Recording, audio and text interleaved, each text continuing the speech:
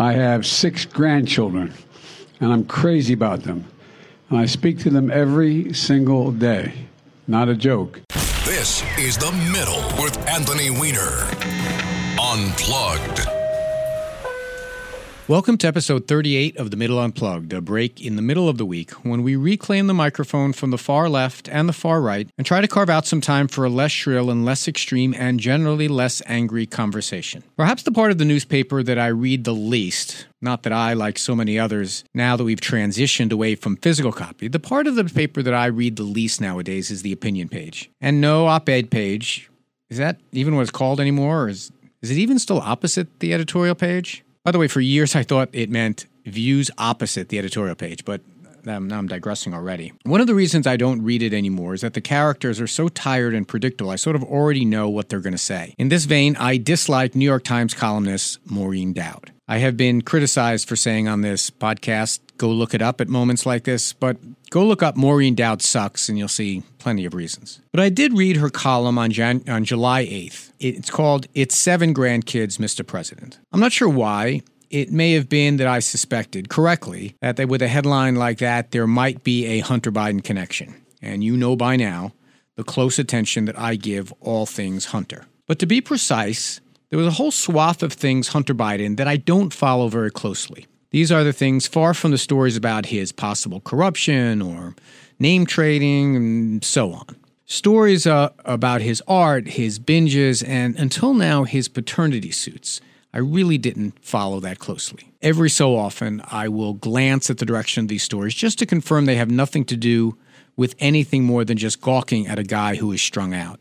But this is the New York Times, so when I saw the Dowd headline and the president, I wanted to check to make sure nothing of relevance about the Hunter story hadn't eluded me. First, as I said, I still hate Maureen Dowd. She uses the trite columnist tool of using her sister as the motivation for this column. Her sister, who's a Republican who loves Joe Biden. Her column is mostly words that Maureen ascribes to her sister for whatever that's worth. By the way, beware opinion writers who quote the cab driver or their hairstylist or the doorman when making a point. But once my eyes were done rolling to the back of my head about this device, I found myself angry at Joe Biden for what I learned. For one thing, I learned that in some of those stories about Hunter Biden that I had been ignoring, Hunter had a daughter that was the result of a binge-influenced affair with a woman he claimed in 2012 in his memoir, in 2021, in his memoir that he, quote, had no recollection of. He says in that memoir, quote, that's how little connection I had with anyone. I was a mess, but a mess I've taken responsibility for. He also called his women that he connected with on these, quote, rampages as, quote, hardly the dating type. Now, I bought this book when it came out. Actually, I bought the audiobook. And part of my very excellent research for this podcast, maybe it was, but really it was just out of my desire to hear about others' paths to recovery. It was a hard listen. It was a hard read. I miss these references to these women in his life during this addictive, active addiction. Reading them now gives me pause. He owes these women an amends in my view, but at least they deserve more respect in the telling of his low bottom to not be described dismissively. But the Dowd op-ed was not really about Hunter, and that isn't really the part that stuck with me. The Hunter part ends with that he has a daughter. That daughter's existence was proven by a court-ordered DNA test and the eventual acknowledgement by Hunter. This isn't new. I learned, frankly, only recently. This isn't new. It happened in 2019. Or at least the part I care about. The part that is about President Biden. At the moment the paternity of this child was a fact, was the moment President Biden should have acknowledged that he had a 7th grandkid.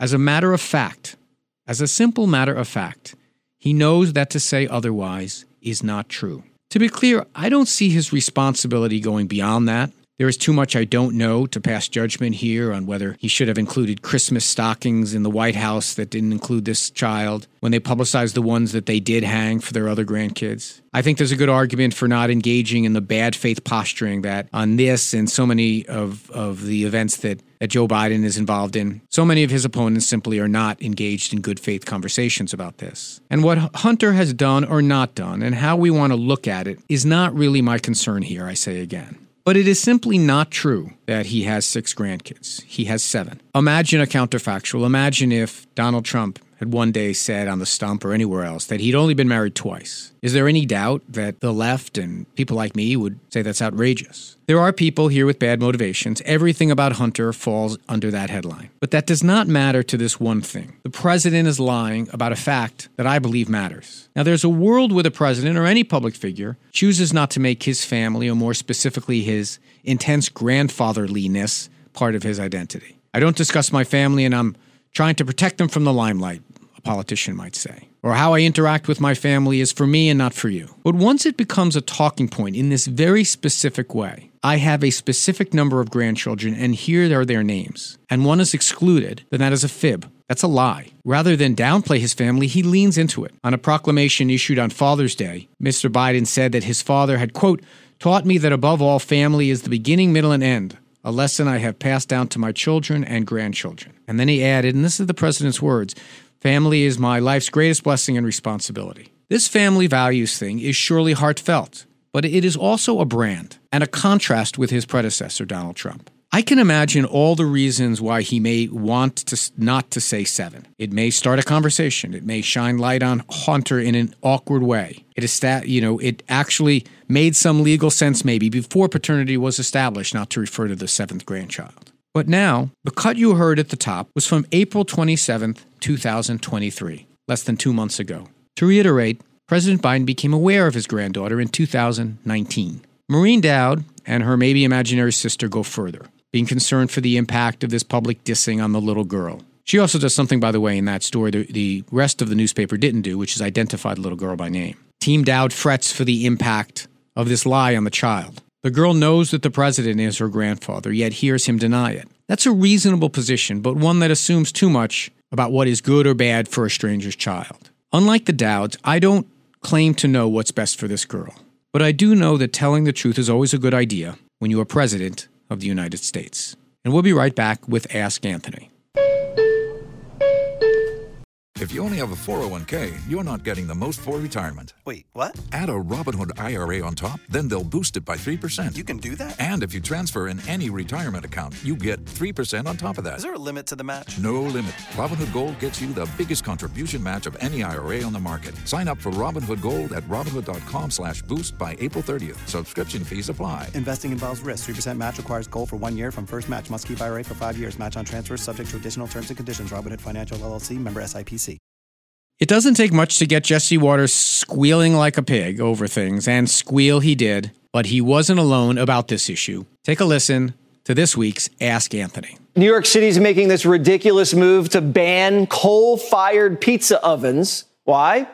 Because they say they're causing global warming. So Ask Anthony is the segment where we used to just take listener mail, and then we started to talk back to sometimes hosts on the station. Sometimes we just used it as an opportunity to speak to other politicians who might have said things that we thought needed responding to. But that tape that we just played of Jesse Waters on Fox News also mirrors something else that we got in the mail. That clip was about the story of pizza ovens being put out of business by global climate change activists in New York City. The Fox News was not alone. In fact, the Post practically lost their mind about it. They put it on the front page and leaned into it really hard. There was the Daily Mail, the Daily Beast, the Daily Beastly Mail. That's one I made up, but pretty good name.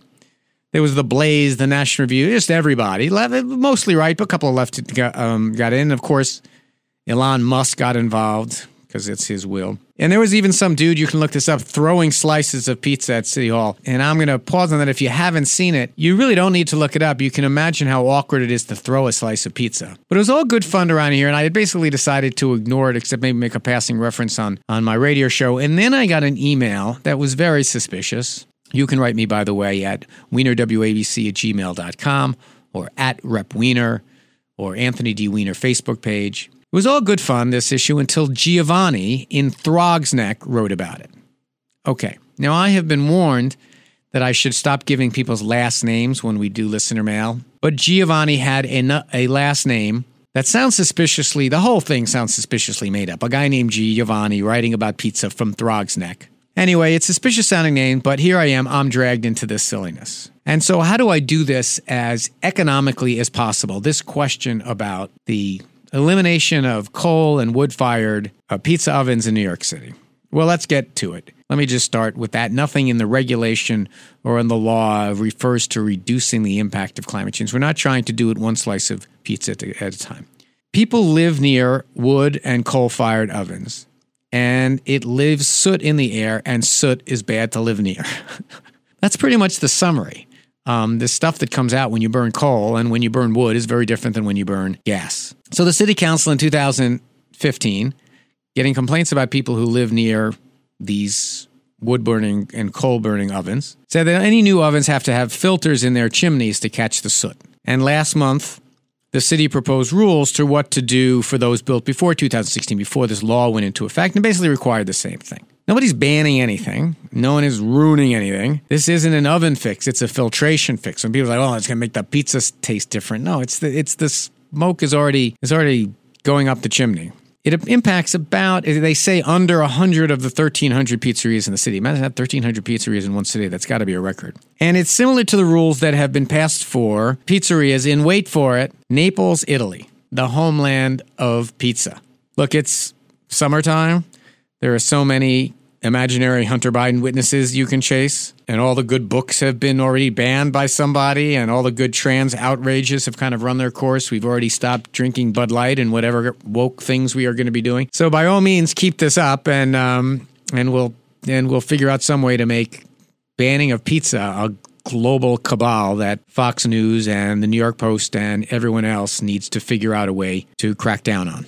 But I want to thank you for joining in this brief podcast. We're making it a little shorter in the summertime. We'll be back as we are every Wednesday with a new edition of The Middle Unplugged. In between editions of The Middle Unplugged, there's the original show, The Middle, which is on from 2 to 3 on 77 WABC. It is we take live calls there, but it's also available as a podcast in the same place you got this podcast. If you like either one of them, either this or that, feel free to subscribe. Also leave a like and any kind of comment that you might want. I want to remind you again of the different ways to reach out to me. At Rep Wiener is on Twitter. I don't have a Threads thing. I'm efforting it. I don't have Instagram, so I'm not really sure if this is going to work out for me. But I'm hip to it if you are.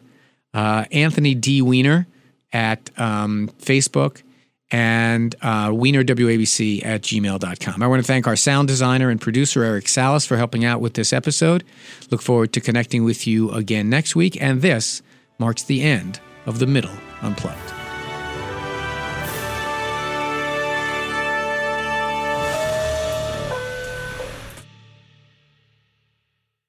Catch those springtime vibes all over Arizona.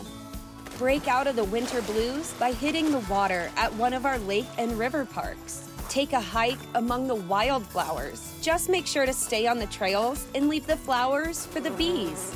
Discover Arizona's best kept secret and visit azstateparks.com/amazing to start your springtime adventure.